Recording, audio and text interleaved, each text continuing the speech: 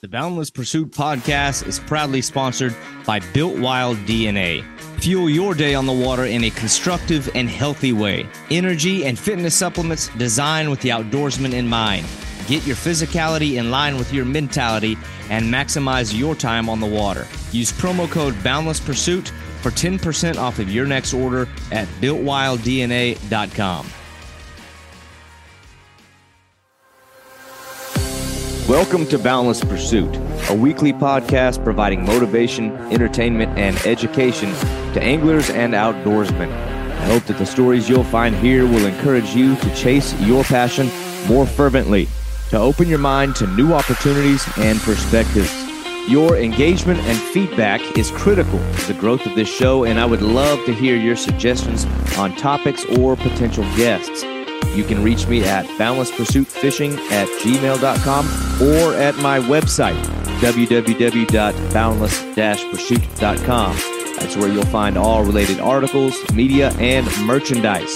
Please remember, the show will gain traction from your support.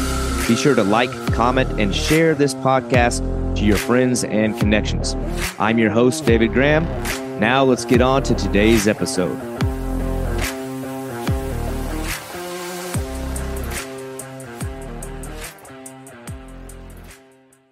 Today, I'm excited to be joined by two guys that I've been watching for the last year, and they're on a rapid climb. Dylan and Blaine of Coastal Worldwide have their roots in land-based shark fishing, and these guys are no strangers to monster fish. And they've tackled everything from monster duskies, bull sharks, hammers, and tigers, operating a business in which they're guiding clients to land-based sharks and documenting the experience on their YouTube channel. And recently, the guys made a major splash when they brought in the first great white shark ever landed from shore in the state of Alabama. Now, Dylan and Blaine's operation has primarily been around the Gulf Coast of Florida, but in recent times, they've expanded their range beyond that area, launching expeditions as far as Alaska for land-based halibut, and even into the freshwater realm for things like white sturgeon, carp, muskie, and more. And as Coastal Worldwide has continued to evolve and grow, they're also getting off the sand altogether, putting together these awesome videos, popping and jigging offshore for tuna, swordfish, amberjacks, and other pelagic species. And these guys make a hell of a team, blending their strengths in communication, creative videography, a business mindset, and the willingness to grind out those tough conditions. Sometimes you see guys on a come up, and you just know that their success is inevitable. This is Dylan and Blaine of Coastal Worldwide. There we go. Don't clam up. Don't get scared. Everybody freak out. Yeah. Yeah. All right, guys. The timing couldn't be better. I got the Coastal Worldwide guys here. Finally. It's like I wanted to do this a while back, but I was kind of told by your boy Jacob and by Spencer, the timing's not right. What the hell is that supposed to mean? So whatever that means. I think the timing is right now. But Dylan and Blaine, what's going on, guys? Where are y'all at? Y'all are in like what? Where are y'all at? Like the creative laboratory? Yeah, the man cave. Is like Dexter's laboratory. I don't know. This is where all the magic happens. So. It's the bachelor pad for the guy that ain't a bachelor anymore. That's true, man. I got kicked out of the bachelor pad, so I got. Well, congratulations! Before you know it, there'll be like flowers back there in the background, and that all your space will be overtaken and taken away from you. But yep. I don't know. Guard it with your life. You know what I mean? Right. Start putting bows out. But anyway, I'm guessing that's where y'all do I'm guessing that's where you do all the video editing and all that stuff. Is this like the spot? Yeah, man. This is where all of our videos have come out of, where our podcasts go, where our audio sessions in-house. So this is where all the late nights end up being, right here. Yeah. Yeah. Well, that's good. I don't see any like fist holes in the wall, so no, you business. Yeah, it's behind all the pictures. Well, you're not wearing a cast, so one way or another we're good. But that's good. It seems like business is good. I've really enjoyed watching like the growth. I've been kind of on the sidelines watching, like the fan sitting on the side watching. And I'd seen previous projects. I see the new stuff. The come up is coming. The come up is coming like hot and heavy. And I've had your guy, like we just mentioned. I had Spencer on. I had Jacob on. And Yeah.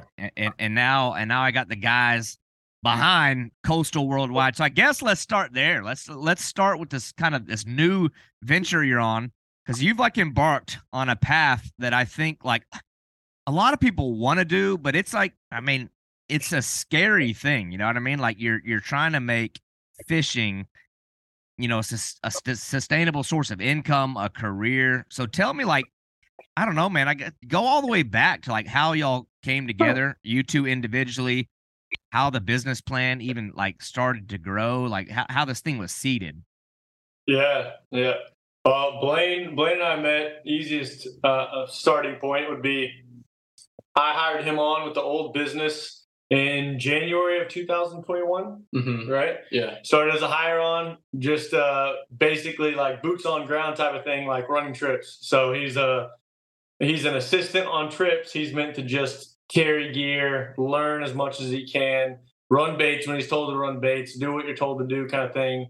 And then pretty fast growth of a friendship and a pretty fast growth of like Blaine catching on.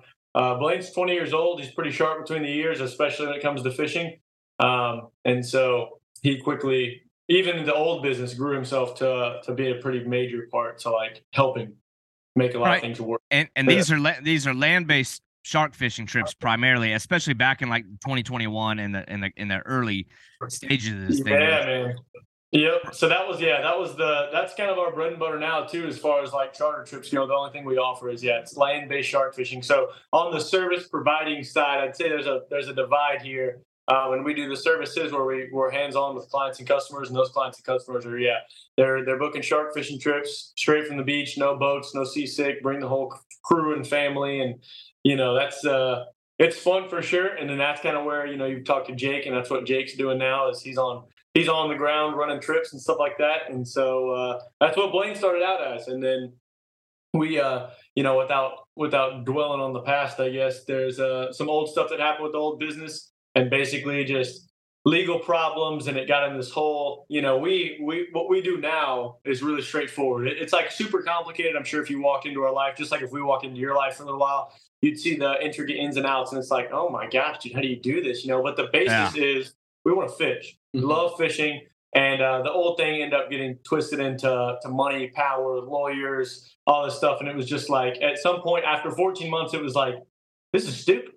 This is just dumb. So we basically gave everything up and said, we're going to start brand new. Started brand new on February 14th of this year. Hence Coastal Worldwide is why there's a different name, different everything now. Yeah, different everything. Same faces, but different everything. So I like the rebranding and the different name, because it's almost like it opens it up to where it doesn't seem pigeonholed to a certain, like, I don't know. Yeah. You're not like stuck on a certain coast or a certain like region, but like you go back when you say that you hired Blaine, like I get real curious about that, because I'm so ignorant with this sort of thing. I know that the relationship must have happened like organically, but I'm sitting here and I envision like, Blaine, I don't imagine you got on Indeed.com and searched shark fishing jobs and you uploaded your resume. So like, I was basically just a fanboy at that point. Like, I watched the YouTube channel and like everything like that, and then I saw that he had put out applications, and his hiring process at the time was like a real job hiring process. I mean, cover letter, resume, recommendations by other people, like all of the above, and that's what I did, and eventually got the job, and I'm still here today. So yeah, that's pretty cool, because I'm wondering, like, where was like the job posting at? Was it like broadcast on Facebook? But it's probably more.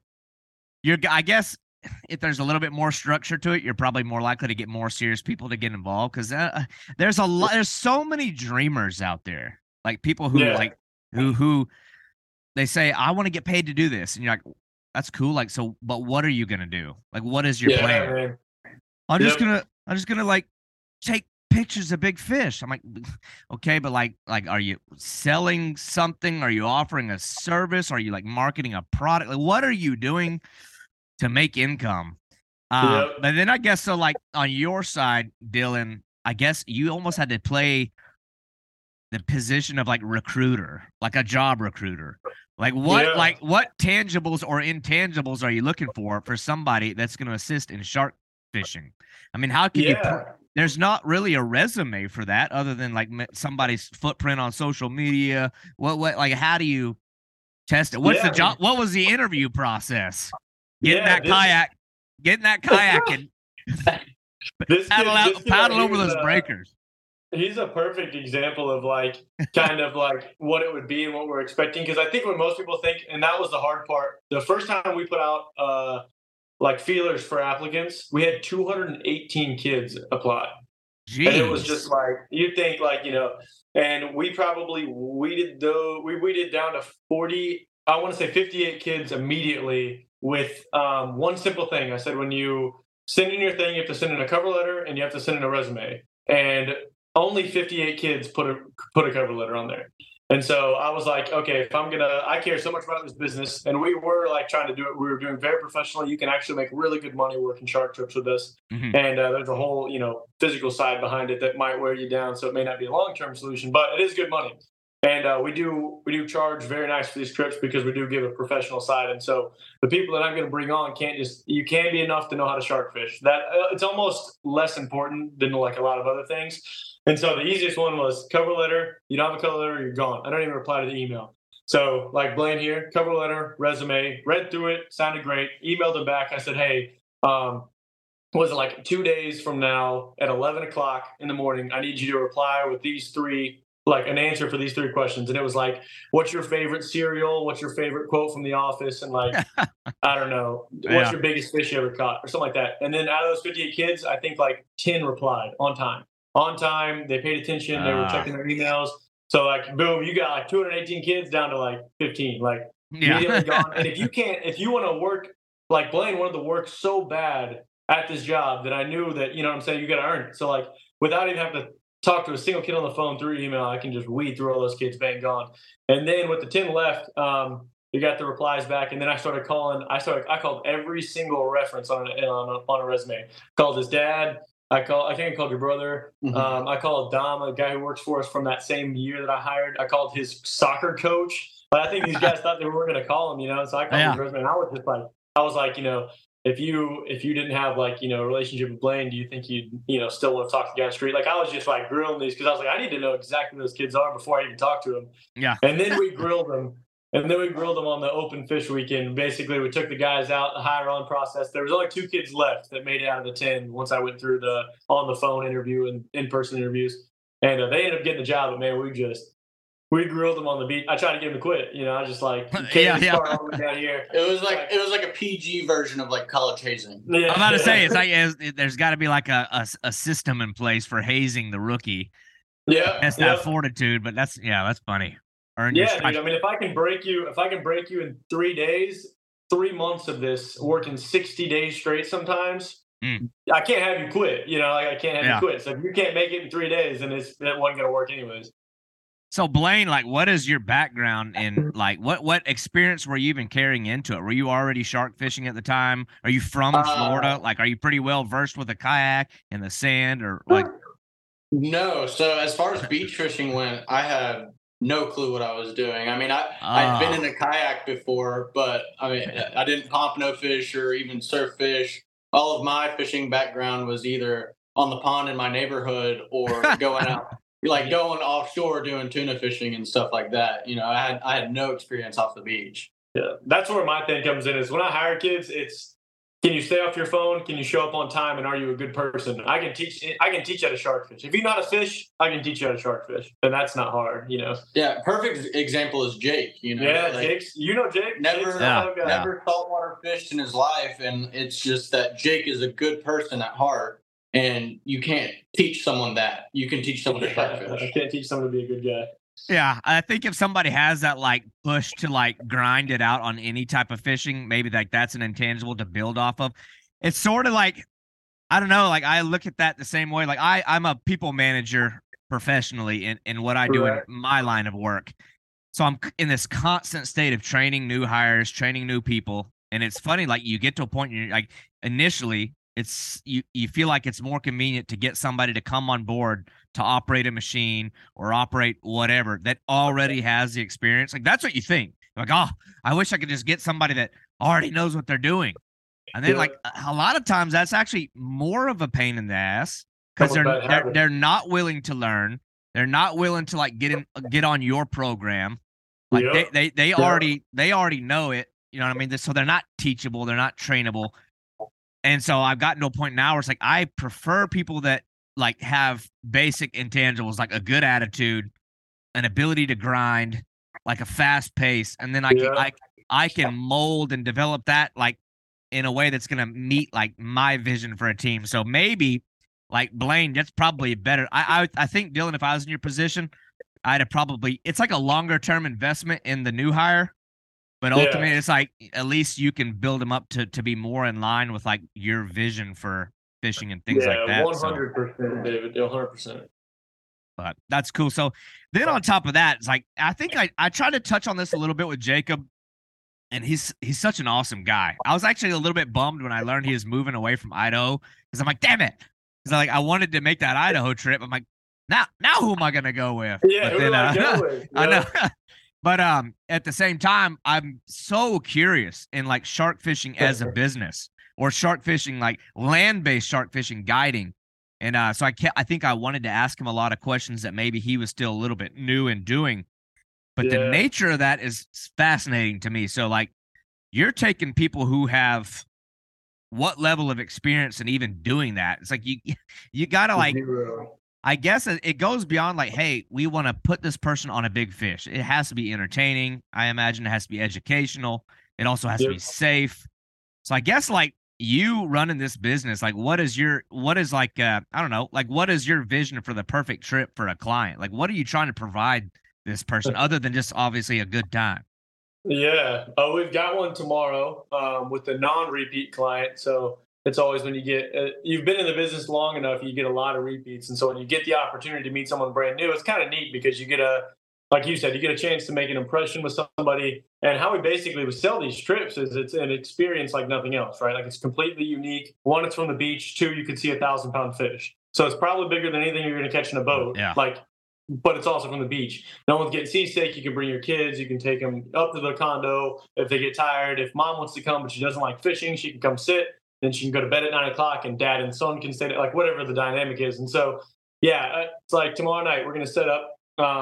The big thing is service. So what we charge and kind of the all-inclusive deal that we do in a private charter is meant to be catering very highly to our clients. So we bring zero gravity chairs. We get there 2 or 3 hours early to make sure we kind of get in there and elbow out a spot. We set up our gear. We don't run baits or anything like that, but we get a spot set up. And then when they get there, the idea is already have bait set except for one. That way we can show them the leader and the bait. And this is, check this guy's out. But we already are fishing by the time they're there. And then we put the last bait out so they get to see the kayaking product. You guys are going out in the ocean. That's so crazy. Whoa, that's terrible. That's so crazy fall out there. So you're kind of giving them experience. And then, I'm from Kansas City. So when I visited down here, I did a charter. I went down to South Florida and did a cruise. And we went to wherever it is to do some snorkeling excursion. One of my favorite parts that like always stuck with me as a kid, I never really remembered much about snorkeling, but I always remember the guy on the boat who was just like making funny jokes and like just being, like thinking back on it, the dude probably says it 100 times a day. But something I bang in these guys' heads is, you get, we call it an elevator speech. And obviously we don't tell the clients that because it's something we say all the time. But, you get done, you get the bait set, and then you get this, you're 30 minutes into the trip already, you get an elevator speech of, thanks guys coming out so much, welcome to the blah, blah, blah, the craziest experience you're ever going to see on the beach, this side of the Mississippi, and then you go into the details. This is what we're looking for, the bite. This is, they might swim in with it, they might swim out with it. The reels click, the reels don't click, the lights at night are for this. This is what we're expecting to see. This is what we've been catching. This is the baits that we're using. This is why. We're really excited about the slack tide tonight, and so we kind of start talking to them. That gets the conversation, just kind of like how you start a podcast, right? You get it flowing a little bit. And then, the people kind of get their questions out, and that'll do about an hour or so. And so what we do is, as far as planning a trip goes, is we can't control the sharks. Obviously, you know that. If you think about it hard enough, everybody knows it. But I think a lot of people don't, you get so excited sometimes that you're just like, shark. I got it. We're going to catch sharks. We're going to catch it, And so how I tell these guys to structure the trips too is, basically anticipate zero sharks all night. Get ready for there to be 6 hours of sitting and doing nothing. So you have to be ready. You have to time these things out. So we get through our talk. We show the kids the baits. It's still light. So we bring the football and volleyball. We throw it to the kids so the kids go crazy. So they go crazy. And that's a good time to sit down with mom and dad or whoever's kind of the adults of the trip. We talk about, what do you guys do for work? Where are you guys from? And then we just kind of, last night the bites came at, whatever it was, 9 o'clock, 10 o'clock. We got 2 last night before sundown. So we were super excited. And you kind of get to know them too. And then we kind of play with the kids for a little while. And then at night we do a crab hunting tournament sometimes. So we'll put a tape out, like the shark tape. We go find sand crabs with the kids. We split into teams. It's this whole we'll be like, Mom, Dad, you guys are the judges. We're going to bring them back. The judge has to approve the measurement, so we'll do real official, same thing. People come from all over the country. You guys are from Ohio tonight for a crab tournament on the beach. It's the craziest thing ever. So we'll make it this kind of experience. And then at any time, the shark rock could go off, and that's obviously the priority. So we kept whatever we're doing, but we try to have this thing where it's all night. We're not just sitting there going, yeah.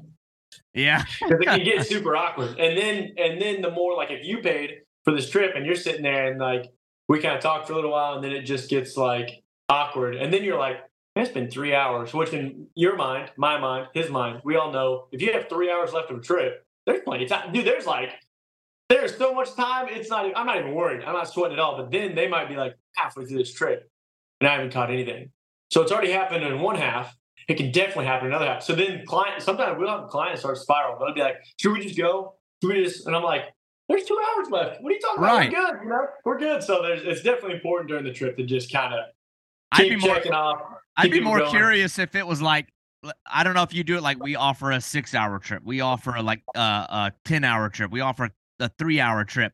I'd be more curious if somebody hooks the big fish on a 6-hour trip an hour, with 10 minutes until the end, whip, time's up, snip the line. Yeah, we do that running and joke. Too late. It's nope. Yep, sorry. There's a surcharge for that. That's right. This will be prorated on your trip. Yeah. Let me just loosen that drag a little bit. For a long distance. I'm curious though, the people that come in, you mentioned they're of such a varied level of experience. I imagine you have people that have never even seen a shark. Do you get people that come in that are pretty experienced? And then I wonder how engaged in the process are they, or is it pretty much you're doing everything and they essentially don't do anything until they get strapped into the rod? What if somebody says, can I paddle that bait out? Ooh, absolutely not.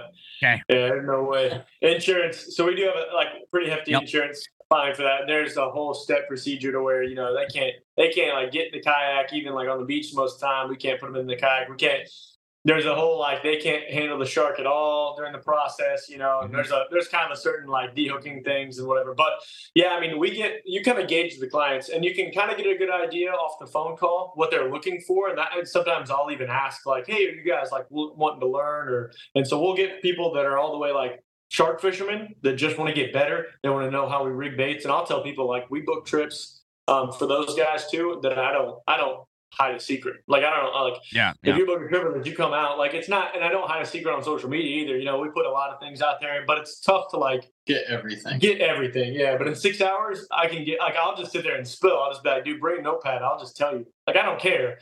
I'm not, there's some people that shark fish that are real territorial, I want to, you don't be here and you can't do this. And I'm just dude, go. This is so much fun. Go. Because we got a bunch of stuff we can do too. There's things. I feel like that's a style of fishing too. It's it's not really comparable to going to the stream down the street to where it's if you it's not competitive. Man. Yeah. You could give me right now all of the equipment, all of the gear, fully paid, paid in full, and say, this is exactly where to go. I'm kind of shitting on myself here, but I'm I'd probably still fail. It's not like that. It's one of those things where it doesn't matter if you have everything. There's still, there's I don't think it's one of those things that anybody can go out and do. You really can't do it alone. It's just there's too much involved in it. But it's good because I was curious your safety protocol, because I know that's always the interesting side of it to me, where it's man, first and foremost, you got to keep the client safe. That's going to be probably for some people that's the most important thing.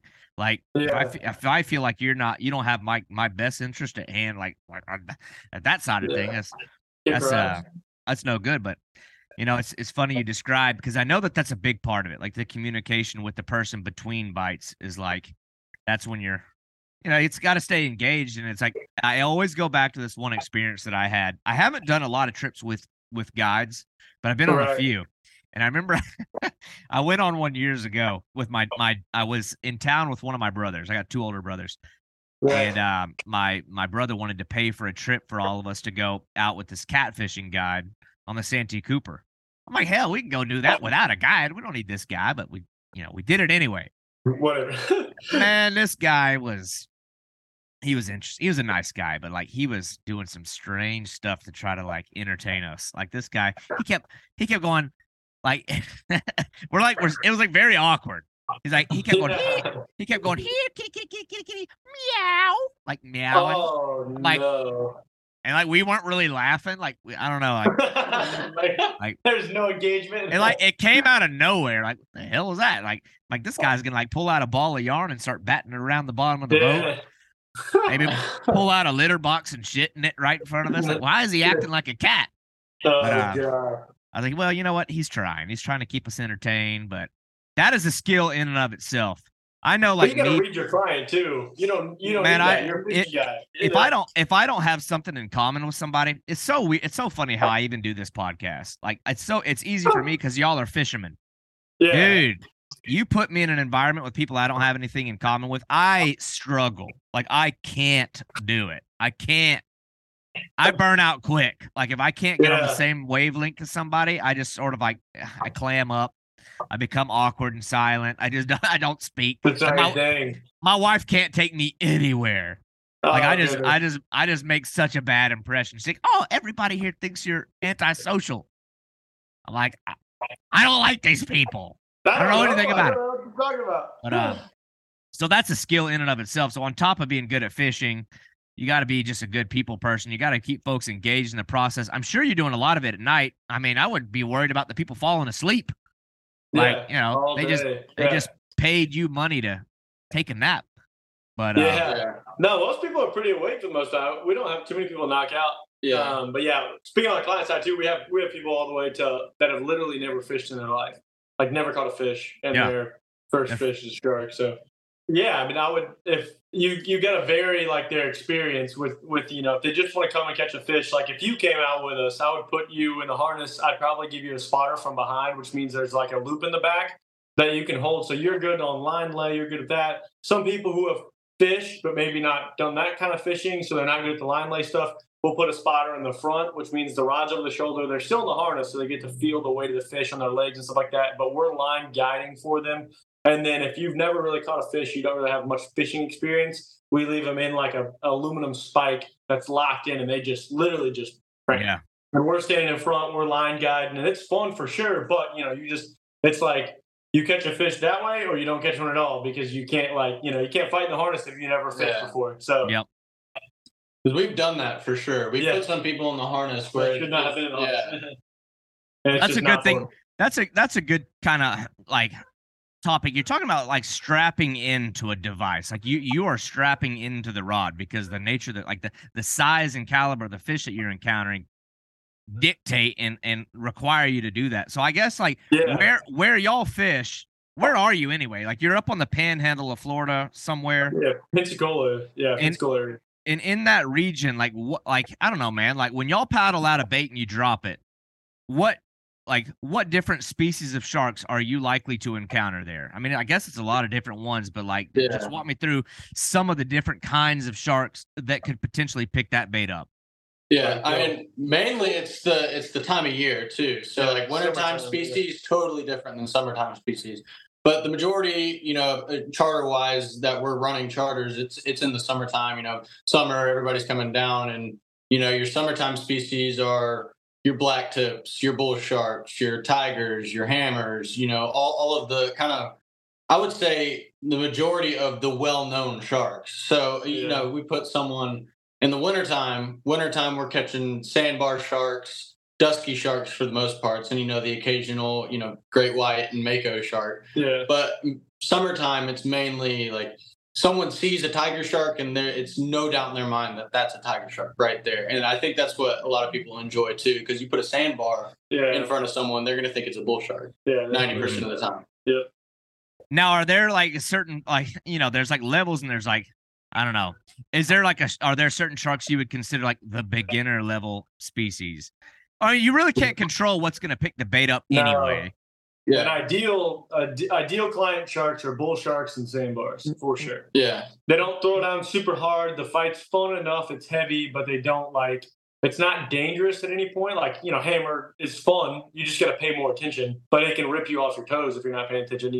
Tiger shark can pull really heavy drag, but then black tips are such crackheads that they're not ideal either as much because they're so flippy and they can tear you up kind of deal. So bull sharks and sandbars are kind of lethargic and easy to handle, and they're bull sharks especially. You can get pictures of them legally with clients, so we can stop.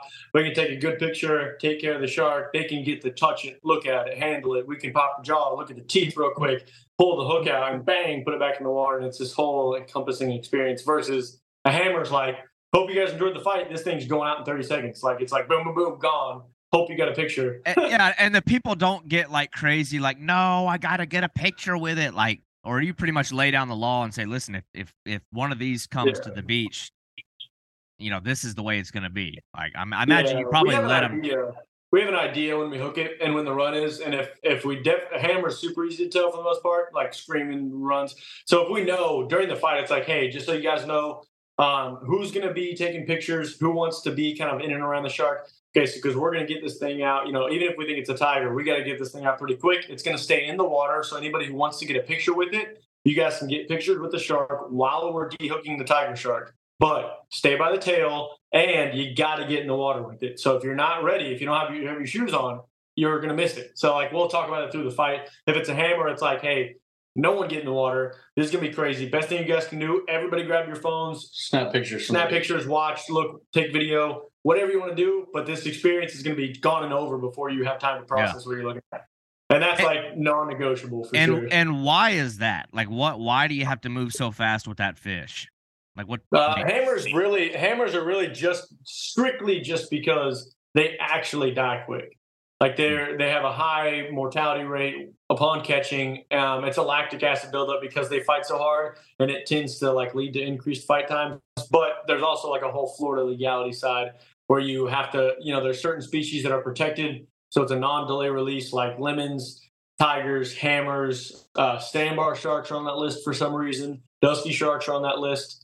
Nerf sharks are on that list. So there's a handful that you can't delay the release. It means no stopping for pictures and stuff like that. Yeah. So no tail rope. Yeah. No picture. No stage pictures. So like he was saying, a tiger shark comes in while we're dehooking at the mouth. They can jump in behind the tail and get their pictures, and then the fish is back out without delaying the release. Yeah, because that fish won't die. Tigers don't die easy. You keep them in the water, you take care of them. Now, if you did the same thing with a hammer, it might not make it. Yeah, it's got to be really efficient. Well, when I look at y'all's photos and I see something that is 12 feet long, I'm thinking there's so many measures of control that have to be taken with an animal like that. Does everybody pretty much know I'll be on the tail, I'll be the leader guy, I'll be the one with the bolt cutters, I'll be doing this? Have y'all already established that from the get-go, or does it spiral into chaos and one person shouting orders this person doesn't know if he's on the tail or he doesn't know he's on the head? Or do you pretty much I imagine you're experienced enough now that you may know, but I would just think if the adrenaline can put blinders on you and make you sort of lose the train of thought, I would think. Yeah, now especially as me and Dylan on a crew, it's kind of an unsaid thing. If he's with the clients on the rod, I already have bolt cutters in my hand and de-hooker in my hand before the shark even touches the beach, Yeah. Well, no, now we've got it down for sure. That's, I think, a big thing for guys who shark fish, who are in crews, or they fish with 3 or 4 other people, or even just another guy. Like you said, that's the number one thing I see that is the reason that it's not an efficient crew. And I think that's the biggest thing when I hire guys on it. You have to be efficient. You have to look, even if you're not on a trip, being on a trip, it's nice for your clients to go, man, those guys were good. That was slick. That was clean. But even if not, you want to be I gave Jake probably 5 sharks around the 10-foot range before I started being really hard on him. Because it is, like you said, the blinders go on. His first hammer he dealt with, it was like, it's crazy, and he wasn't really being helpful, which is fine. Blaine and I had it, and then we came back, we watched the video, and he's like, look, this is, when this thing, look at you. You stood there for 10 seconds and watch us. What are you doing? That's 10 seconds. Like, that's a big deal. You should have been doing this, and it's not like, I was just like walking through it. I was like, dude, I totally get it. Then the second and third or the fourth one, and by the fifth one, it's like, all right, you should be good now. Like, I'm not going to tell you what to do because I'm just going to handle it by myself, and I'm just going to be pissed at you. Like, I expect a higher level from my guys. And Jake, for the shark fishing stuff. Are you communicating these expectations to these guys like from the get go? Because that's the other thing. I'm thinking like Blaine, if I'm in your shoes, like, man, I know how I get if I see a 4-foot fish, a 10-pound bass. Oh, I mean, I lose all composure. I'm like legendary for like if I get like a fish of a lifetime. My knees start shaking. I don't remember my name. I forget how to tie my shoes. I turn the rod upside down, start reeling backwards. I don't know what the hell's happening. But that can become dangerous when the fish is that size. So it's like for you, I guess, Blaine, at what point did you get to a point where did you have to fight through that? Like where it was like, oh shit, like this is really happening. Like I'm supposed to know what I'm doing. Like as far as me being on charters, it was a known thing before, Dylan turned me loose to handle sharks with clients and stuff. But yeah, the first time that I was ever on the beach, dusky sharks are prohibited, and someone had landed a dusky shark, and I saw like Dylan flying by me with bolt cutters already and like de-hooker, and I'm just like, I didn't know what to do. Granted, it was my first time, but after seeing that, I kind of knew the expectations from them. Yeah. Blaine was also a notoriously known guy for getting ridiculously hyped for sharks. Like, his first summer, dude. My man was just like, he'd had this, like, it was like a section, like a segmented thing where it's like, okay, get the shark in. Yeah, awesome. The fight's great. And then it was like, all right, leader time. Basically, like, it's serious time. Don't piss Dylan off. Like, we got to make sure the shark gets in and out. So it's in and out and it's clean. And as soon as it would go, this dude was like a freaking firework, right? Yeah, he just like throwing water. So I don't know what you would prefer. Like, I would, it's either you got somebody that freezes up like deer in the headlights and is inanimate, just paralyzed with like some people did just turn into a stone when like the adrenaline hits, like, and they just don't move. Yeah. Or it's all action, no fear, no like. Gotta do it. But I don't know what's better, what's worse. Tough, man, because from the higher on perspective, you gotta work well under pressure, kind of thing. It's gotta happen. Yeah. So y'all take on so many unique roles, I guess, in what you're doing as a job with the sharks, because it's like you become like a steward and like a spokesperson for the species. And as you know, it's like it's one of those fish that is like maybe it's the fish more so than any other fish that has like I don't want to say like superstitions. What's the word I'm thinking? There's this idea of what a shark is. It's just like more so than any other fish on the planet. People associate a shark with, something that eats people. Or there's the other side of it where it's so beloved that people are like, oh, you shouldn't be doing that here, and you shouldn't be doing that. So it's like you have this like social responsibility to behave in a certain way and to, I don't know, like do it a certain way. But what's interesting about y'all is that, like, I know you've gotten really into the video side of things and capturing all of it through video, and it's like, you're like the videos are awesome. Like, that's a whole other world. It's a skill set I just don't have. But I'm curious, like, what came first? Like, were you already guiding, then you incorporated the video as a means to like market the trips, or were you videoing first, then start? Like, what came first with as far as the video goes, the YouTube channel, things like that? So we started running trips first. So we offered trips, and kind of the business model from like meeting number one, when I came up with the name and sat with my old business partner and we did all this stuff, was we'll start social media and like an Instagram page eventually. And I said, I want to do YouTube videos. And the guy was kind of like, I don't want to do that. He was in high school at the time. So he was like, I don't want to kids make fun of me in high school or whatever, blah, blah, blah. So we just didn't end up doing it first. And then we weren't booking trips when we started. And I was like, look, dude, we got to start making videos. Like, we got to do something. Because also what was happening was the calls I would get where people would call me when we first started, no one knew who we are. There wasn't a lot of people even doing this in general. And I would have to sell it on the phone. So you got to sell something that people haven't really heard of. Land-based shark fishing is, unheard of to most tourists in the location. So I'm answering the phone going, yeah, dude, it's super fun. We go out, we set everything up for you guys. We're catching sharks from 4 foot to 16 foot. Well, do you guarantee a shark? Well, I can't guarantee a shark, because we're set up in one area. So we're really just like, it's up to the sharks to move through or not move through. He's like, well, do you catch a lot? Yeah, we actually do. We catch pretty often. At least every night we see 1 or 2 sharks. It's pretty common. It is uncommon to get skunked, but it does happen. They're like, I'll call you back. And it was like, okay, he's not gonna call me back. Cool. And then that was the YouTube thing. Was we got to start filming these trips and going out and getting film of this. So when someone calls, I'm just gonna say, tell you what, I don't want to sell you the trip too hard. I'm just gonna send you this YouTube video. If you guys like it, book it. If not, no big deal. But I'll just kind of walk you guys. You have to see what it is, and then you send a video of a 12-foot tiger shark, and they're like, "Oh, I'm freaking in! Like, that's crazy! I'm in!"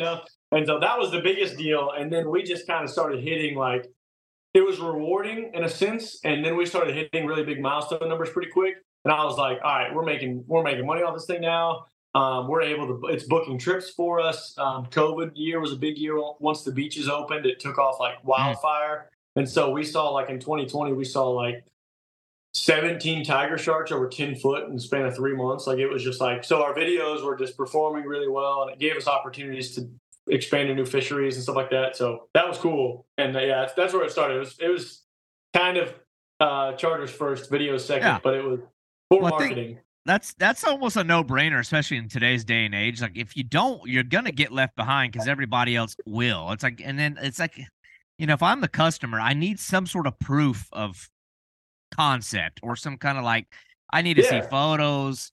I want to see, I want to see photos. I want to see people's reviews that have gone, and then, like, if you can show photos and you can show good reviews and you can show video and you can show all this stuff. I don't know, man. It's like, it's such an essential marketing tool, but it's also kind of like grown from there to a point that, like, I mean, has it gotten to a point now where that's actually, not only is it a good marketing tool, it in and of itself has become an additional, like, revenue stream? Are you at a point now, like, has the YouTube begun to earn money yet, or is that like a goal? Yeah. So YouTube earns money and Facebook earns money, and yeah, they're definitely getting close to being self-sustaining, like, streams of revenue for sure. YouTube's a little bit behind Facebook. Facebook's like, our Facebook popped off like 45,000. Our YouTube's just like 2,000. So YouTube makes like a little bit of money, and Facebook makes pretty good money right now. And then, the idea now is the trips have to be self-selling of a sort, like when someone calls, because we have multiple guys listed on the number now, so it might ring Blaine or I's phone.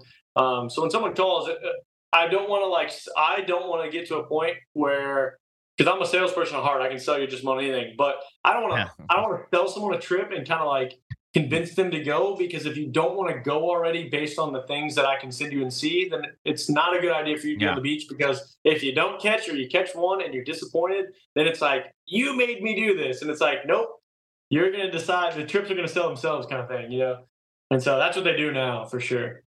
All right. And so now you're at a position now where, like, are you like running these trips yourself, or are you getting to a point like where this is growing to where you have, like, do you have more faces maybe behind the scenes right now that are running? Like, is there somebody out there right now running a trip? Like, do you have more, I don't know. I say employees, I guess that's the right term for it. Like, you have more guys, independent contractor. Yeah. Yeah. You got more guys doing that for you right now, towards like freeing you up and allowing you to step back and like work the projects behind the scenes. Like, you get like more time to work on that stuff. I mean, is that the end game or the goal, or like, where are you at there? There's guys who, we got a couple of guys who work for us now. We got another guy that's coming here mid-June. And the idea, at least the premise for this year, is we have guys that we call them crew number one. So in years past, Blaine and I would be crew number one. So we would basically work most trips. We would give any single bookings that were like 5 or 6 days in a row to the second crew. And then the second crew would mainly work double up trips. But now we've kind of transitioned to a different priority. under the new regime, and we're focusing really high on content and really high on getting out there and getting a diverse like YouTube channel, a diverse Facebook, a diverse Instagram, kind of showcasing, because we're really lucky here. We're able to catch sharks. We can catch a hammerhead one day, go out the next day, catch a yellowfin tuna, and then come in, smack a swordfish, and then go catch pompano from the beach, and then slide in and get redfish. Like, we can do that in 4 days and have an epic video of each one. But we want to take advantage of it. And the summertime is really busy for shark fishing charters, but it's also a really hot time to go out and smack swords, smack wahoo, get some just unreal content right here in our backyard, let alone the stuff we want to do, travel to the Keys. We want to travel to Australia. We got plans to go like different places. And so you can't leave money on the table. And so that's kind of why we hire guys on to be 1099 contracted. And that's what, they just kind of cover trips as their crew number one. Blaine and I are the backup crew for now. And then probably next summer we'll hire 2 crews on. And then Blaine and I will be the triple booked crew. And our main priority will be filming content. And then we'll let those guys make money. It makes the business entity money, so we're able to like travel and stuff like that. And the guys get to make some money, man. They make some boo-goo bucks for summertime stuff. It's sick for a college kid. College guy wants to fish and wants to get paid cash, man. Just go crazy. Man, that's where I like, every time I hear these things, I have to like try to not think back of like my days of being in college. Like, I think of some of the jobs that I had in like my summer jobs. Like, I worked in like a coal plant. One of my jobs in the summer, shoveling coal, slinging sledgehammers, and clearing coal out of trains. Like, just labor intensive stuff. And I like make a little bit of money. I'm like, I'm rich, and just blow it all. It was never even on like the radar to like try to make money fishing. And I'm like, maybe like, I guess it just passed me by. But I was like, it's awesome that you're providing first and foremost young guys opportunities to do that, because you never know. Some of them could go off and do things, and some of them it could end up becoming a permanent relationship. At the very least, it's such a powerful way to like network and like plant roots. And now you got connections here, connections there. It's freaking awesome. But y'all have done a couple of y'all have made some big waves with some of your moments with your videos. Like, what I love, like, it's so smart to like always kind of have the camera ready or always be videoing, because I couldn't have this conversation without touching on like the shockwaves you sent through, I guess, the shark fishing world when you pulled in the freaking great white shark in Alabama. And I know you've had to tell this story before, but I want you to tell it. I want you to tell it again, because it's like, there's awe-inspiring fish out there of varying degrees, but it's like the great white shark is like the lion of the ocean. It's like there's the king of the jungle, and there's like the king of the beast on land, and then like as far as fish goes, there's like, that's the one, like that's the fish. And so I can't even imagine being in proximity to one of these things in a cage diving scenario, just watching one swim by, much less physically touching one. So it's like, run me through how all of that transpired, like that experience. Yeah, dude. I mean, from the start, I can't tell you much. I was in the kayaking a separate rod. I had dropped it and was on the way back when I heard the reel go off. So Blaine's on the beach, kind of solo with some family friends, And he was the one that saw it. Yeah. So it was just on the beach. Dylan was in the kayak going to drop another bait. Typical night, just hanging out on the beach with some family friends, and the rod goes off, and it doesn't blow up at first. It just does like a quick like run, and then kind of like a little slack, and then like a little run again, and then all of a sudden it's just like a freaking train. It just starts exploding the reel, and I'm just sitting there and it's like, dusky shark. Okay, maybe dusky shark, or maybe just sometimes like tigers in the like winter. Some tiger sharks in like the 11-foot range for some reason like to throw down really hard. So, and it's March, so I'm not thinking a pelagic species necessarily, because the water was a little bit warmer. It's like over. Yeah. By March, it's normally over. Yeah, that's like typically our time where it's like no one's going to catch another great white or a mako or anything like that. So that's not even in my mind, is that it could have been a great white. But I set hook and it's like crank, crank, crank, and it's just slow pull, and then just starts consistently taking line. Like not super fast, but it's just could care less about what was going on. It was just still swimming at the same exact pace. Yeah, it was a pretty wild experience. And then Dylan gets back in the kayak, gets back from the kayak, and we fight that fish for 30 something minutes. It's like 42 minutes from like the time it picked up the bait from the time we let it go or something like that. Yeah. And then we got it in, and we noticed that it was tail wrapped. It was tail wrapped. So absolute doom is we were just like, oh my gosh, oh my gosh. But at some point during the fight, he had flipped over, and sharks have this like catatonic state that they go in when they're flipped over. Mm-hmm. Basically, they just go to sleep and like kind of shut down. Sturgeon do it as well. Yeah, same thing. So, dragging him backwards fortunately did not kill him, but it was just a fear that went through our minds. And I get down to the tail to start unwrapping it and just flip him over, and then that's when he just comes to life and just starts. I mean, the sheer power that those fish have specifically is unmatched to anything. A hammerhead, he's fast whipping his tail, and like that might throw you around, but like just how he was not even thrashing, he was just slow moving his tail in the sand and in the water, and it was just like, oh. Yeah. Oh.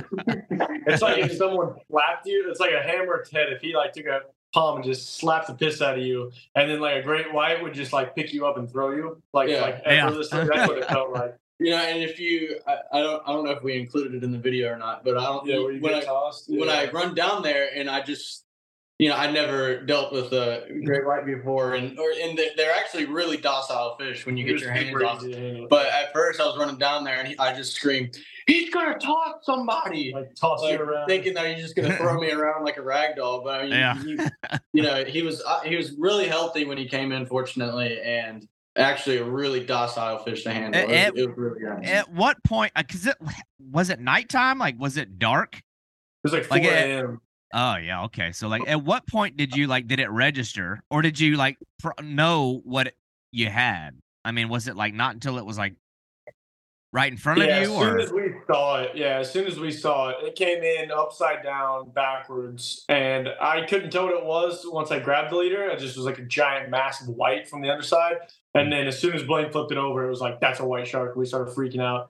I said at some point in the video, like midway through the fight, because it was fighting like it was tail wrapped. Like we could tell it was, because sharks will move east or west, they'll move down or up down the beach. And he wasn't. He was coming like directly in line with the way we hooked him, which means he's coming straight in line. Like a shark can't come straight in the whole way unless it's slack, Mm-hmm. And so I was like, it's a tail wrap tiger. It's a foul hooked mako was the only thing I could guess. Like a really late season foul hooked mako. And then once we put our hands on it, Blaine was super fast on getting that thing undone, and I think he was in and out in like 64 seconds or something like that. It was as fast as we do, because it was like sick to like realize that it was a white, and then the panic set in that like you said, like talked about earlier, like the beloved sharks, like that's the beloved shark.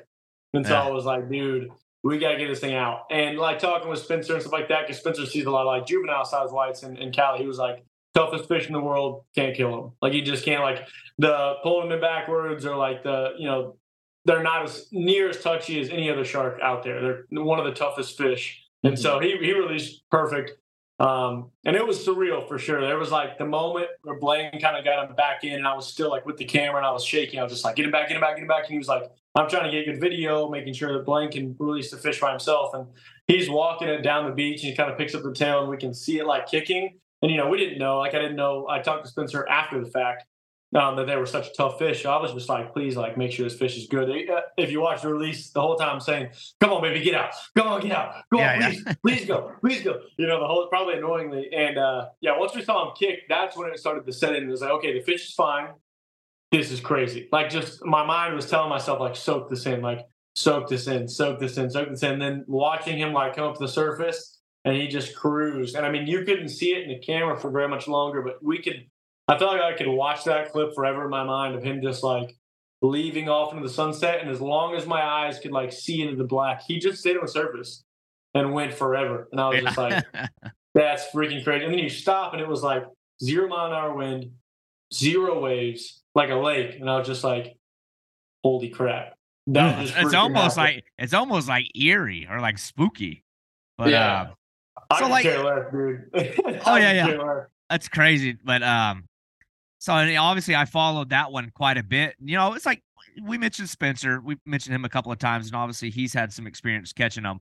And even guys in his like circle and some of his buddies have caught him. I mean, it's not, you know, maybe it's I wouldn't say commonplace, but it happens over there in like California. So what was so significant about like this one in particular? Like what was the significance? It was the first ever recorded great white shark from the beach in Alabama. So did y'all know that like at the time that it had never been done, or did like somebody notify you? I say it like immediately, like in the audio session, like knowing the shark fishing population goes right down the road to Pensacola. And there's a limited way that you can even shark fish in Alabama. Fort Morgan's pretty open, which is farther down to the west. But in like Orange Beach, the city, the only way you can shark fish from the beach is, one, you have to have access to a private condo. So you have to have access to a condo. You can't do this at public accesses. And then two, you have to do it in a manner that's creating a safe environment. You know what I mean? Which basically means set up like after everyone's gone and then be gone. So like most people won't even put the effort in. And then the people who do put the effort in, who know what they're doing, aren't going to be in Alabama. Or if you put the effort in to stay up late, you probably just don't know what you're doing, because there's easier, like literally like 7 minutes down the road, you can be in Florida and then you can do whatever the heck you want. You just have to follow the release procedures, you know? And so I immediately, as soon as we released it, I was telling our family friends, I was just like, this is 100% the first ever great white that has ever hit the beach in Alabama. Like, period, state of the history of the state. And then we actually got confirmation of, we talked on the phone with the guy from Shark Week, who does a lot of this research behind Shark Week and stuff like that. And he does a lot of the great white stuff. And he was able to ID that shark off the tail. We're still waiting to talk to him about the name. So we're going to get to name that shark. That's awesome. Have it in the database. Yeah. And he was like, yeah, definitely 100%. As long as many colleagues as I know, never great white. He was like the closest recorded great white because he had something on it. And he was just like, the closest recorded great white was, there was a diver like 7 years ago that was like 10 miles offshore and saw one at a reef. Yeah. And that was the closest like record of them being on shore.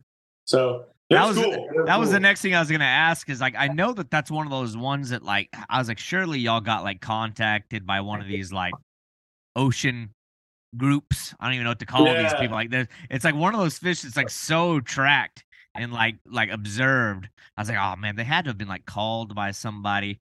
That's crazy. So you would get to name the fish. It's funny. Like, it's like one of my things I like dream of doing, like somehow catching a new discovered fish. And like everybody else that gets those opportunities gives them some very meaningful name. I was like, I'd name it the David fish. Like, you're gonna be forever, baby. Yeah, I'd name it something stupid like the Kiss My Ass Bass. Like, now everybody's got to say it. Yeah, that's funny. What name do you have in mind? Like, would you mix like Dylan and Blaine? I don't know. The Blillin shark. We still don't know. We're waiting for the call. We need to get on it, but you gotta have a name ready. But anyway, I know. We gotta wait for that guy to call us back, but we'll have one ready. Name it after an ex-girlfriend. There you go. Great white shark. The eater of man. That's hilarious. That'd be fitting.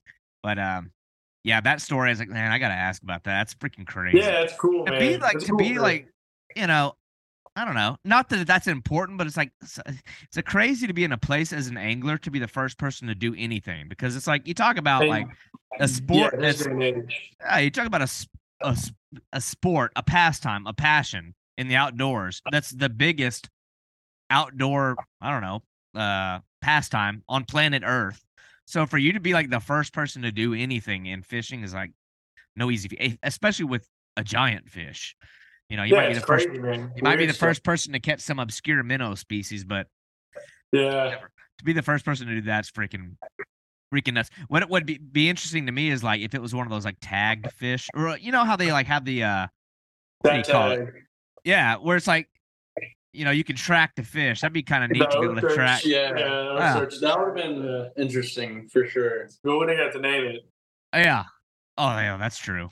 Yeah, that's the most important part, though. You got to name the damn fish. But... No, it didn't have any tag in it. Yeah, it had no tag. So Well, that's freaking cool. But you know what I like seeing about y'all now is you're starting to kind of step out of the shark thing a little bit. It's you know, when I think about shark fishing, it's like I love it, and it's like one of those things I love to watch and like I'm very interested in. I've had a lot of shark guys come on the podcast already, and I want to get even more of them. But well, the ones that are willing to do it, you know, it's like one of those weird unities of like darkness and secrecy. But you're wading through the middle of it. Yeah. But you're starting to get to a point where like it's also like, well, how many ways can you paddle a bait out and drop it in you know, drop it in the water? It's like how many different ways can you put a spin on that? But you're starting to expand the brand to be encompassing different niches of fishing. I know you've done the sturgeon thing. In fact, Blaine, I think the first time I ever saw you, the first photo I ever saw of you was one with you with a sturgeon with Jacob. When did you meet him? Because I'm like, I feel like it might have even been the first time I saw Jacob's page was a photo of you with a sturgeon.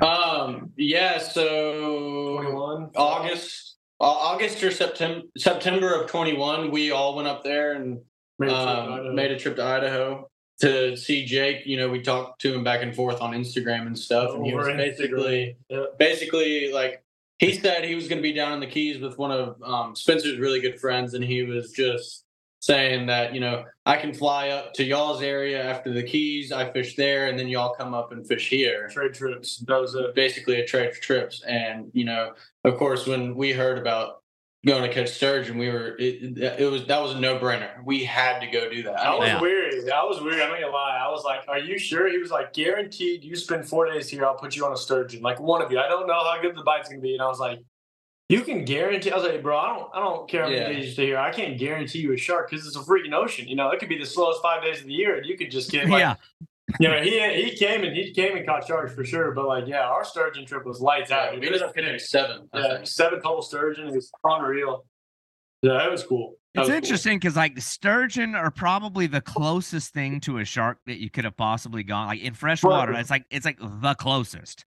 Yeah, it's like a river shark, creek shark. But it's also cool because it speaks to the way that I feel like social media and like social networking should be utilized, like real, like authentic relationship building to the point that like two guys can benefit from each other mutually. Some of the best trips that I've ever been on started as dudes that I met on Instagram, and then we went and did trips together. So that's freaking awesome that you're doing that. And that's like, I think it's like hard to do because you don't know what people's intentions are every time they message you. You know what I mean? Yeah. Like, you have no way to know, but it's cool. And then like, so I've seen that I know y'all have done the sturgeon thing. Now you're starting to do more like offshore stuff. Is that just fishing that you're doing for yourselves? I can't really, I didn't ascertain if you yourself are starting to run these trips, but I'm seeing you like fishing by these like oil rigs or something for like yellowfin or something like that. And now you're doing this like slow jigging stuff. Are these just trips that you're doing for fun, or are y'all actually running trips for like, are y'all running trips for that? Yeah, no charter trips on the boat. Yeah, so everything there is organic, just fishing, filming. And that's kind of like earlier I said there's like a divide. There's like a shark fishing charter side. That's where like services come from. And then there's like an online social media revenue that come from the second side of the business, which is why we're hiring guys on. So Blaine and I can go and it's me and Blaine and a camera guy, and we take a camera guy with us in there. We don't even go, I don't even think we go fishing anymore without a camera. Like there's absolutely last time. Yeah. There's zero way to do it because it's especially when you go out to blue water like that and you're doing a yellowfin tourist fishing video or a trip, you know, you have no idea. You could run into a blue marlin that 800 pounds, he comes to the boat and like licks your prop. Like who knows? You know what I mean? Like you have no idea what could happen out there. And so, yeah, we're like doing slow pitch jigging, which is a weird style, like without going super in depth to it. It's just something that was put on our radar. It's something that guys have been doing here for 9 years. And we just have a good buddy who got heavy into it. And basically I think the general sentence for it would be Blaine and I were just like, screw it. Like, let's do it. Like, it's completely new. You catch a giant grouper. It's tiny gear jigs, the Japanese style. It moves the jig in a certain way, blah, blah, blah. And it's just like, it's completely new. It's right in our backyard. And we can catch 30-pound grouper on it. Like, let's just freaking do it. Let's do it. Let's get really good at it. And then let's find a new thing. Like, that's kind of we're right in the middle of sword fishing too. Like, doing it trying to get really good at it, and then doing a new thing. So eventually, in 10 years, 15, 20 years, we have kids. Not only do we have this, fishing resume that's really cool, but we have tools at our belts at all times that we can go say, okay, the weather's good, let's go catch freaking tuna. And we have done it for so long, and we've been able to be around guys and fortunate enough to learn from those people for sword fishing, jigging, grouper, stick baiting, popping, shark fishing, traveling, whatever it is that if we have kids or we have people who come that are just like, we've done really well for ourselves, and we've got an offshore boat that you show up at the house and we're just like, dude, come on, we're going to do whatever you want to do. Yeah. You want redfish? We know exactly how to do it. You want to do swordfish one day? We know how to do it. You want to do slow pitching? We know how to do it. You know what I mean? Like, that's the idea. I want to become a all-encompassing angler for our area, and the only way to do it is go suffer. And so we're suffering right now, slow pitch jigging and sword fishing. It's the videos that we put out recently of the slow pitch jigging. That's on a different YouTuber's boat, and it's not really suffering when you're with him because it's a really nice boat. You go with the stud. Dude. He's been a guy that's really been doing the slow pitching for a while, so he's got his grouper spots kind of dialed in, and then he knows where to go. It's gonna be the real challenge slow pitching wise. It's gonna be when me and Dylan get out in our boat and go try to find go scout for a grouper spot. So I think that's where the real challenge is gonna come from. That'll be awesome. Well, at least you have somebody to sort of show you the ropes beforehand. It's not totally like a shot in the dark, but my Achilles heel. I watch those trips and I get so excited about potentially going and doing that, but then I remember, I cannot go offshore. I get horribly seasick. I'm like, it's so pathetic. I'm like, you gotta find a balance of medicine. You gotta find so bad. I've gone a few times and I've been terribly seasick every time. I put the patch behind my ear. I've taken all kinds of medicines. I'm like, what am I doing wrong? The hell is wrong with me? I think of these trips on a global scale of things that I would love to go do, like chasing a dog-tooth tuna or popping in French Polynesia, and all these amazing trips. I'm like, then I remember, well, unfortunately, I'd be the bitch on the back of the boat puking that everybody's making fun of. I'm like, I can't be that guy. I can't let it happen. Can't do it. Y'all's fishery is so awesome though. It's a very dynamic area. And you're in proximity to so much awesome stuff. The swordfish always interests me because I look at the fish that y'all pull up from the deep water, and it's they get their eyes bug out. They get I don't know, the pressure does that stuff. Aren't swordfish one of those ones where they can go from 1,000 feet of water all the way to the top, and it's they're fine with it? It's you wonder what the mechanism is that they have. Well, maybe y'all don't wonder, maybe but I'm like, why can they do it and every other fish can't? Yeah, I knew at one point when we started really getting into the sword fishing thing, I can't count on swim bladders or something like that. Yeah, they don't have swim bladders, and then there's some sort of they have a really efficient temperature regulation. They're the same gland in their bodies. Yeah, same regime as Mako's. It's body regulation too, temperature regulation. So yeah, they can come up. We've had a 265-pound swordfish come up from 1,400 feet. Roll on the surface and then go all the way back down to 1,400 feet and not care. But it's weird. That'll toy with your emotions. It's you get a glimmer of hope and it's right back. Oh down. Yeah. Pisses off all the way down there. Yeah. It is. It's cool. It's cool for sure. But yeah, I think Blaine mentioned it and brought up a really good topic. Is I guess knowing a niche as far as the YouTube side, doing videos and trying to do new fishing niches, especially just in our area, very specific targets. It's not done in our minds until we've perfected it in our own boat.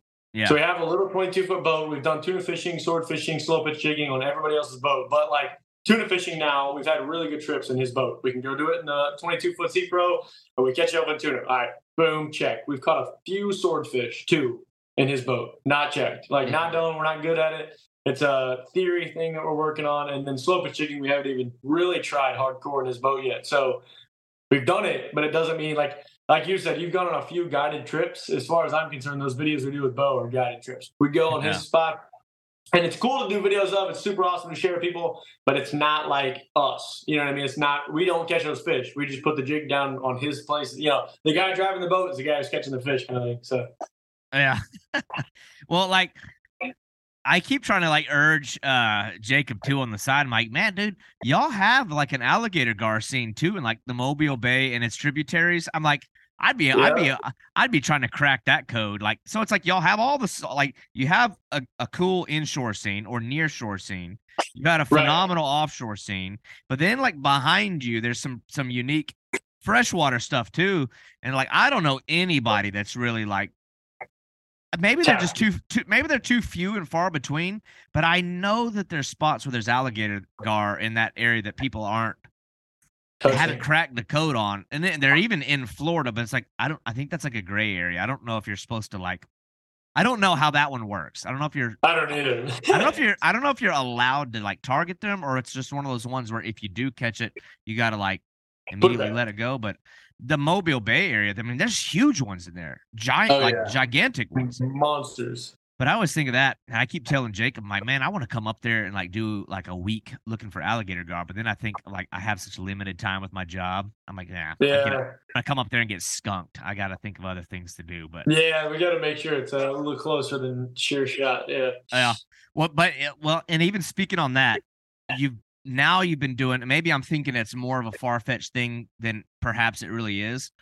But I saw one of your more recent videos. Maybe it was the most recent video that you put out with going all the way. I mean, you couldn't have gone any further in like the continental U.S. You went all the way as far as you could to the opposite end of the country, the continent, to Alaska, and like you fished for a species that's already hard to find normal in a boat, and you just decided to take that and make it even more difficult and do it land-based. Tell me about, I don't know, man, the whole process of putting together a trip, from the planning to the research to to even getting gear there to go embark on this trip to try to catch a halibut land-based. Like, I watched that, I'm like, that is badass. Like, that's something I would really, really like to do. I watched that trip, I was like, that is awesome. Tell me about that trip. Yeah, Alaska was sick. I mean, first, before we even start getting into Alaska, we've got to tip a hat for sure to Spencer Wonder, because he came with that trip, and he was kind of the wheelhouse and research and legs behind that trip. We got invited pretty late. Basically, Spencer was just like, hey, I need 2 bodies to come on this trip, and I'd also be super sick if you guys filmed. And I was just like, all right, we're in. How do we sign up? So we flew. Basically, the trip in itself itinerary was fly to California, stop in Washington, Oregon, drive from Washington all the way up to Alaska, and then Alaska to Montana, and then Montana to New Mexico, and then New Mexico back to California, and then fly home. And it was supposed to be 2.5 weeks. So in 2.5 weeks, we put 12,500 miles on a rental truck. It was awful. So you talk about how do you get the gear? Fly. Next time, if you want to go to Alaska, my guy, fly. Do not drive a freaking truck from Cali, because that was horrible. But a lot of the research, a lot of the legwork was done by Spencer. He brought leaders, rigs. He kind of had a theory and a thing like that, and we were just kind of like helping as best we could. Like, we were, like I said, late into the trip, so we didn't help as much as I'd like to. But I know Spencer did a lot of research, basically finding guys in the area from Facebook social media forums that were doing things. And basically his pitch on the halibut stuff specifically was, there's guys that surfish halibut that are like 10-pound halibut, but every once in a while they get spooled. So I think we can go and catch the thing that they're getting spooled on. And we just need to go and pattern it down and spend days. So we spent like 4 days, 3 days, 4 days, something like that, patterning it down. And it was like the first 2 or 3 days was horrible. Like, it was, the location was off, the weather was off, the tide swings are 40 foot. So the current that runs, like, you get 2 high tides a day and 2 low tides a day. So it basically is like a high tide that's like medium high, low tide, and then a high tide. And so the current between those 2 swings are 100% unfishable. You cannot put a bait out. It will not work. It will not happen. It doesn't matter what kind of boat anchor you have. Yeah. Because there's also a bunch of junk that flows through. So it'll catch up on your line and kelp and all this random crap that you don't even think of. So once we get figured out that you fish every slack, you fish the high tide slack, low tide slack, high tide slack, low tide slack. And like 4 times a day, you get to put baits in. Then we started popping halibut. And that video of Blaine's comes out Sunday, but Blaine ended up popping one that was probably right at the 100-pound mark from Lane, and it was unreal, freaking sick. So how does something like that? Because the body mechanics of those fish is interesting. Like, how do they fight? Like, is it like a stingray, or is it like do they turn sideways and start swimming normal once they're hooked, or are they staying on the bottom? Like, I look at those things, I'm like. Every time that we saw them come in, they were sideways. Yeah, they were turned up. Yeah, like I think we thought mine was a shark at first. Like they got this weird little shark species up there, and we thought it was a shark. That was like something that we anticipated as bycatch. So we were like, "Oh, cool, like a little shark," and then it turned flat, and then we were like, "Oh my gosh!" Freaking huge halibut. But as far as the fight goes, I don't really like if they fight hard. I would think so, but I mean, I caught mine on like my shark reel. Yeah, my 80 narrow Avid. So we want to go back and do it on. If you're using like a small gear, like like a sturgeon setup, or I think the perfect land based setup for it would be some sort of 50 narrow, lined with like a 100-pound braid or whatever for the rocks there and stuff like that. But yeah, they fight, but I think it's just similar to like Goliath grouper. It has this vertical effect. So how they work is they're flatfish. So when you turn them like this and then you fight them straight up, they can use that against you. But as soon as you start pulling this way, it doesn't like if they stay flat, they just slide. But if they stay like they turn up like they do, they still just like you just pull their head. So most of the time, that makes sense. Yeah, you were just cranking on these things. So I'm thinking the best way you could do it is like Blaine said, like ratio your gear down, and we want to go back and do a more sporty trip, I guess. Mm-hmm. You just we kayak bait, so you got to factor in like you can't use too small of a reel like sturgeon reel without the capacity, because if you take 200 yards and then you do hook 150-pound halibut, because there were the boats that were going out, they were weighing some up that were 150, 200 pounds. So there's some giant ones out there. So. What are they eating? Like, what was the bait? Like, that's the other thing about, especially Spencer. Like, some of the places he goes, I'm like, they're so obscure and they're so in the middle of nowhere. I'm like, where's the bait coming from? Are you freezing bait and shipping that too? Like where?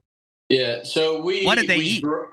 We drove a lot of bait there in a big like Yeti style cooler. Okay.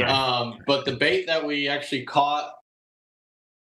Some of them were like like the tinker mackerel or whatever, or Sierra mackerel or whatever it's called, and then they were also eating like some sort of local bait. I don't remember what it was called, but it was basically something you could just find frozen, at local frozen block of bait is what we're using sometimes. The one I caught on a different island when we went to go for salmon sharks on my shark rig. I caught an 85-pound halibut or so, and I caught him on an octopus tentacle, which is weird.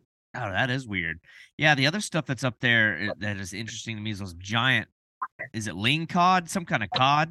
Ling cod, yeah. Man. We attempted. We tried. Yeah, we tried to do that. I guess you're dropping the bait out there and hoping to get luck. But that was like such a cool one. Like, that's one of those like bucket list fish. But I would have never thought of people doing it from land. It's like, I don't know. And then I'm like, where'd the kayak come from? Like, is kayak rental services around there, or like we drove it, strapped it to the roof. Yeah, so you're up in Alaska. I would think that the locals. I always wonder like what the locals think when y'all like. They were going crazy. Couple of Florida boys. We saw. Couple of Florida boys roll up with a suntan and a kayak on top of their car. Like, well, these guys ain't catching shit. Like, they don't know what they're doing.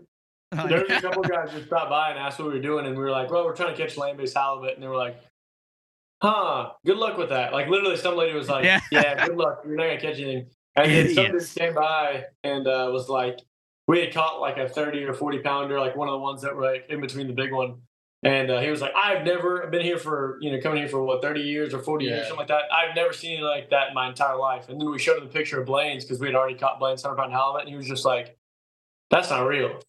You didn't do that.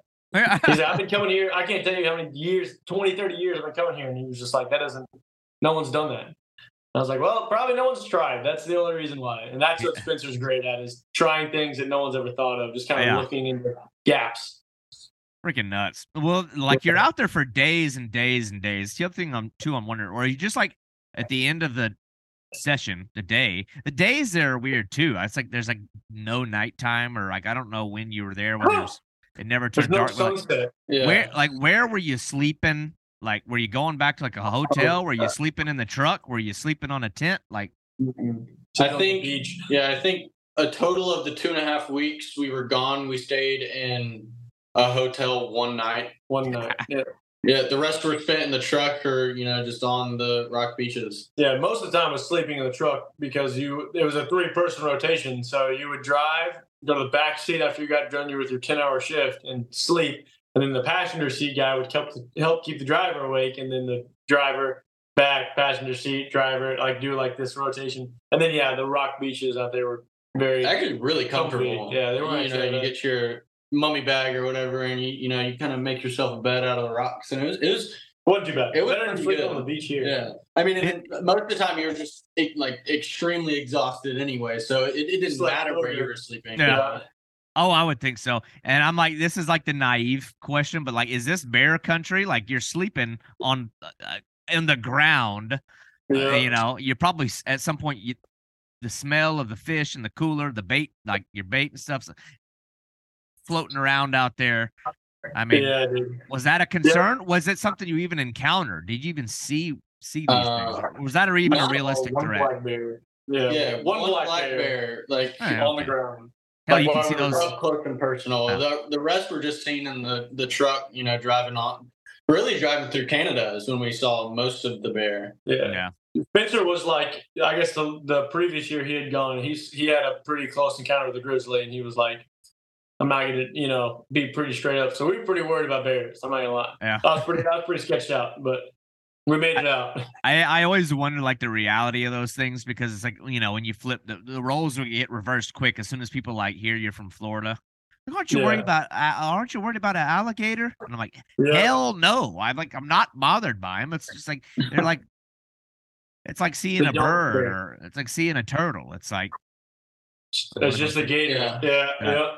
But, every now and then they surprise you. There was a guy within the last week that in Port Charlotte, which is like right up above where I live, some dude got his arm ripped off by one. And the video is out there. The video's out there, and it is really bad. Like there's a video. There's a video of the guys pulling him out of the water, and there's like a bone sticking out. Oh no! And it was a pond behind a bar. So I think what saved him might have been his the state he was in, because he wasn't all there. So being hammered drunk probably saved him in some weird way. But it's a well, at least help the pain out a little bit. Yeah. It's a pretty gnarly video. It's like, oh my gosh, whoa. That's like every now and then you need that reminder, because I get stupid with those things. Like I get real dumb with the alligator. I just let my guard down. I forget what they can do. They usually just smoking old ladies that are walking their dogs like in the retirement community though. So it's like you have to remember what they can do. Every time I talk to the guys from like Canada and from Alaska, I'm always curious about like the bear encounters. It's one of those animals that's like interesting to me. I'm like, oh, man, it's like I want to see one, but I'm not sure I want to see one. Yeah. Same page there. But anyway, and I'm sure you're open enough to discuss this, but I'm interested. Like I've watched the growth, of what y'all built, and since 2021, I mean that's rapid growth too. It's like you've done such a great job at like promoting the business. It seems like you're like always on it. Like I can tell y'all are working. Like it's not just some fun thing. Like I know it's fun, but it seems like y'all are putting a lot of like effort into it. But I'm curious, like where's this going? Is there like trips on the horizon? Is it just like, are you just kind of like riding the tides on this thing, or is there like a growth strategy in place? I'm just curious, like what's the end game here? Like where are you going with it? What's the next like big trip? Are there international things looming in the next year or two? Yeah, so basically the direction, everything we do is pretty intentional. It definitely has like a date, purpose. There's a plan, numbers, everything to kind of go for, and a growth plan for sure. I mean, looking at the split, as far as the shark fishing side of things go, Blaine's kind of managing that right now. We've got some guys who work for us And so that plans to grow into its own kind of like entity, if that makes sense. We'll have I want guys to have opportunities in fishing, so create jobs in fishing where guys can make good money. They get to do really cool things. They get to give people an awesome experience, and then obviously it's going to help the business generate revenue as well. That's kind of hoping in the next 3 or 4 years to be a self-sustaining type of wheel. That way, we can focus on the travel and fishing side, which is what we really want to do. We'll definitely run shark fishing trips. We have a plethora of past clients that we absolutely love. We'll probably never get away from some of those guys because it's like it's like your OG days, where you came from. We got a trip on Saturday with a guy who's literally been booking with us since 2019, and we'll probably always run him and his family. We've watched his kids grow up now past 3 or 4 years now. And so, but then, we've got the YouTube travel fishing side, which is basically what we want to do. And that's the overall goal is content creation, make high quality content, can continually push the level within ourselves to, you say you're your own worst critic. I cannot stand most of the videos we put out, to be completely honest with you. It drives me nuts. I think the quality is super low. We only have so much we can do with the cameras we have. We try to constantly step up the audio. The way we film, the camera quality, and then like the way we speak to the camera and the way the video flows. And I'm constantly I'm like a freaking madman with it. So we want to keep stepping that up. I think that opens a lot of doors and opportunities. We just had a couple opportunities that we just closed up this past week with different companies that we're collaborating with. And what comes from those is sometimes products and monetary opportunities, but the biggest thing is the connection. And so the connections that we get with going with these companies is the big thing. So we have some small, we're going to come out of South Florida. We're going to do some sailfish in Wahoo. We got a guy who's going to take us out and do that kind of thing. The guided trips are fun because they get to go down, you meet new people, you get to network, you get to make a video. But like we kind of talked about, our bread and butter and kind of what was really like the biggest joy we can get is doing things on our own. And so there'll be a lot of doing things on our own. So if you were to watch our channel for the next 3 or 4 years, you're going to see us do a lot of things at home. We're going to do travel trips where we go guide with people and do really cool things. And you have to give a lot of credit away. You're going to see us still doing shark fishing, so we probably just won't leave shark fishing behind. There'll be times a year where we still enjoy catching giant fish and we can really get on those fish. And then, things like probably our biggest nose right now for leaving the country is Australia. I would say we've got like two opportunities. One with like a person on social media that we've gotten to know pretty well that's kind of invited us to his house. And then we have a couple like companies that we're trying to work around with that facilitate anglers to go. They send them there with the product and then say make content and then come back with the product. And so I think it's sooner than we think. I feel like we're going to be in Australia in like 2 or 3 years, but we could very well be there 9 months. These things move really quick. And so my biggest panic is not like getting to Australia. My biggest panic is when my phone rings and someone's like, "Hey, we're sending you with an $8,000 voucher to pay for all this stuff, and in turn you get us content. Are you ready?" Like like you said, biggest critic, like that's like go time. And so wherever they send us, whatever we do, whether it's GT offshore, inshore, whether it's Australia or not, whether it's New Zealand or South Africa, we got to be ready on our end to be ready to deliver. So that's our project right now is we can stay and do slow pitch jigging, and it's kind of like surface level learning. It's really fun, but the whole time we're constantly on the back burners. We're turning content. I'm getting better at editing. We're getting better at filming collectively and working with the camera so we can eventually put out top professional quality. That's the idea. Well, what's awesome about like the potential of those trips is like land-based fishing. It's awesome because you can realistically go to these crazy places and still do like a self-guided trip. You know what I mean? Yeah. Like you're not going to go to like interior Africa or into the Amazon jungle and do a self-guided trip down the Amazon River. You can't. You just can't do it. But like you could go, like I'll tell you, like as far as land-based fishing goes, because it's an interest of mine. It's something I like dabbling in. But man, like I look at a place like South Africa. What is it? The KZN coast, KwaZulu-Natal, or however you pronounce it. Yeah. There's that one coastline in South Africa, and you think about that geographic region. Everyone speaks English. They sound Australian down there. It's really weird. Yeah, kind of messed up. but they have those fish down there that are so fascinating to me. Just like, everybody's got their bucket list, but one of them that's on mine is those, like, they're the giant guitar fish. They call them sandies. Like, those things are so awesome. It's like they just go down there with spin gear. They got those weird surf casting setups down there where it's like a long handle, but the reel's down there at the bottom. Yeah. It's like, how does that work? How does that work? Why is it like that? I don't understand it. But, but at the same time, you can turn north and head like to the river that's like right there and be catching tigerfish in the rivers. There's hippos, rhinoceros. Like, you're surrounded by the most pristine wilderness on the face of the earth. I'm like, that is the ultimate trip. And like, you'd probably have to go with a guide into those rivers, but from the beaches, you can get, property to stay in or whatever. And then do self-guided stuff down to the beach. And it'll feel very much like fishing here at home, but, just crazy. And then like all the land-based stuff so interesting to me. Like, there's that one guy I don't know if he's in Australia. His YouTube channel is like Cavi Fishing. I don't know if you've seen his stuff. Oh my God. His channel is incredible. The places he fishes are mind-blowing. I'm like, that guy is living the dream. He fishes the most remarkable places. And he's just on land. He's just like throwing poppers on these like isolated like islands and stuff. I'm like, that's the stuff. That's the dreams. It's something to work towards. But man, like y'all's growth, I know I'll be watching. And when I look at the videos that you have and the energy and like the effort you put into it, it's like, you're not dreamers. You know what I mean? There's so many people out there that they dream. It's like, oh, man, these guys, they're gonna pull this thing off. Like, they're gonna be doing it. Oh, for sure. So I know I'll be watching. Some of the views you get will be from me, but I appreciate it, man. Yeah, dude. Man, I can't wait to see it. That was the thing. It's like, I really want to know, like, y'all are already doing incredible stuff, but I wanted to know like what the future held, like what the bucket list stuff was. So I think you kind of shed light on that.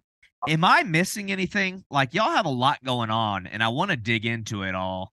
I want to make sure I'm not missing anything. I want to do justice to it, but it's like, y'all have a pretty dynamic thing going on. It's hard to cover it all. But I think everything's there, man. We're just trying to, like I said, there's the service side we're trying to grow the social media side, and then we're also, Blaine and I are about to become low professional T-shirt makers. So we're trying to do our own apparel, but we're trying to create a new business. We're trying to take over an existing business that we're going to try and run too on the side. That's going to be making shirts and all that comes with all these equipments and stuff. So we're going to drop apparel, but we're also going to try to learn a new business so we can, just in case fishing ever gets slow, we have another business working too. So it's just, that's like another layer that you have to like have in your business to make it more official, where it's like, it's like now I have shirts. Yeah, it's like your people that are wearing it become almost like an extension of the marketing team. They're walking around like, so it's awesome. We can open program. That's what we're gonna do, is open brand ambassador program and stuff like that. Yeah, so that'd be cool. It's pretty cool to watch like the game planning in effect. I've watched the growth. I'm like, these guys, like, they're doing it the right way. So, but it's I know we keep mentioning the YouTube, the guide service, things like that. But and I like to always end it like this. People are like, okay, well, I want, where are these videos at? It's a great conversation, but like, how do I see it? So like, what's the YouTube channel, the Instagram, if there's more than one, if you have a website, or if somebody's like, oh hell, I live right near where they're at. Maybe they want to do a trip. How could they reach you? All of these things. Everything on social media is under Coastal Worldwide. So it's Coastal with a space, and then the Worldwide is one word. And then as far as the website goes, it's Coastal-Worldwide. But you can find it on our Facebook. You can find it on our Instagram. It's linked in our bios and all that stuff. But it's Coastal-Worldwide.com. Yep. So all Coastal Worldwide. That's all it is, man. Awesome. Well, I'll try to throw all that stuff up, obviously, in the description thing, because I want to send. Not that I have this massive audience yet. Man, it's going, dude. We've been watching. You might get one or two clicks off of this, and Hey, that's more than none, man. Every little bit counts, you know what I mean? But Definitely. but man, well, listen, if y'all get to a point where you plan a South Africa trip and you need some extra hands, I'm making my first international trip this year, so I feel like my journey into leaving the borders is beginning. Solid, dude. If you need an extra guy to come grind with you, give me a call. You're in. If y'all go to that place, let me know, because like that's one of my dream ones. So it's like you can't go there by yourself. It's like you gotta have You can't go by yourself, man. you gotta have somebody that brings some attributes and brings some assets. Somebody that can help. Somebody that can help. So anyway, Dylan, Blaine, I really appreciate getting y'all on here. Thanks, bro. Thank you. Been a great conversation, and y'all keep doing what you're doing. Yeah, we'll keep after it, man. You too. It's awesome, dude. But all right, man. Well, I'll be catching y'all later, and we'll be in touch. All right. Sounds good, brother. Appreciate you, man. All right. Have a good one. Thank you for listening to Boundless Pursuit. Tune in each week as we bring stories and insight from uniquely talented anglers and outdoorsmen. And if you enjoyed this show, I want to hear from you. Be sure to leave a 5-star review, as this is going to drive the growth and exposure of this show. And if you have feedback or guest suggestions, I would love to hear from you. And you can reach me at boundlesspursuitfishing@gmail.com. For all other collections of media and contact information, please visit www.boundless-pursuit.com.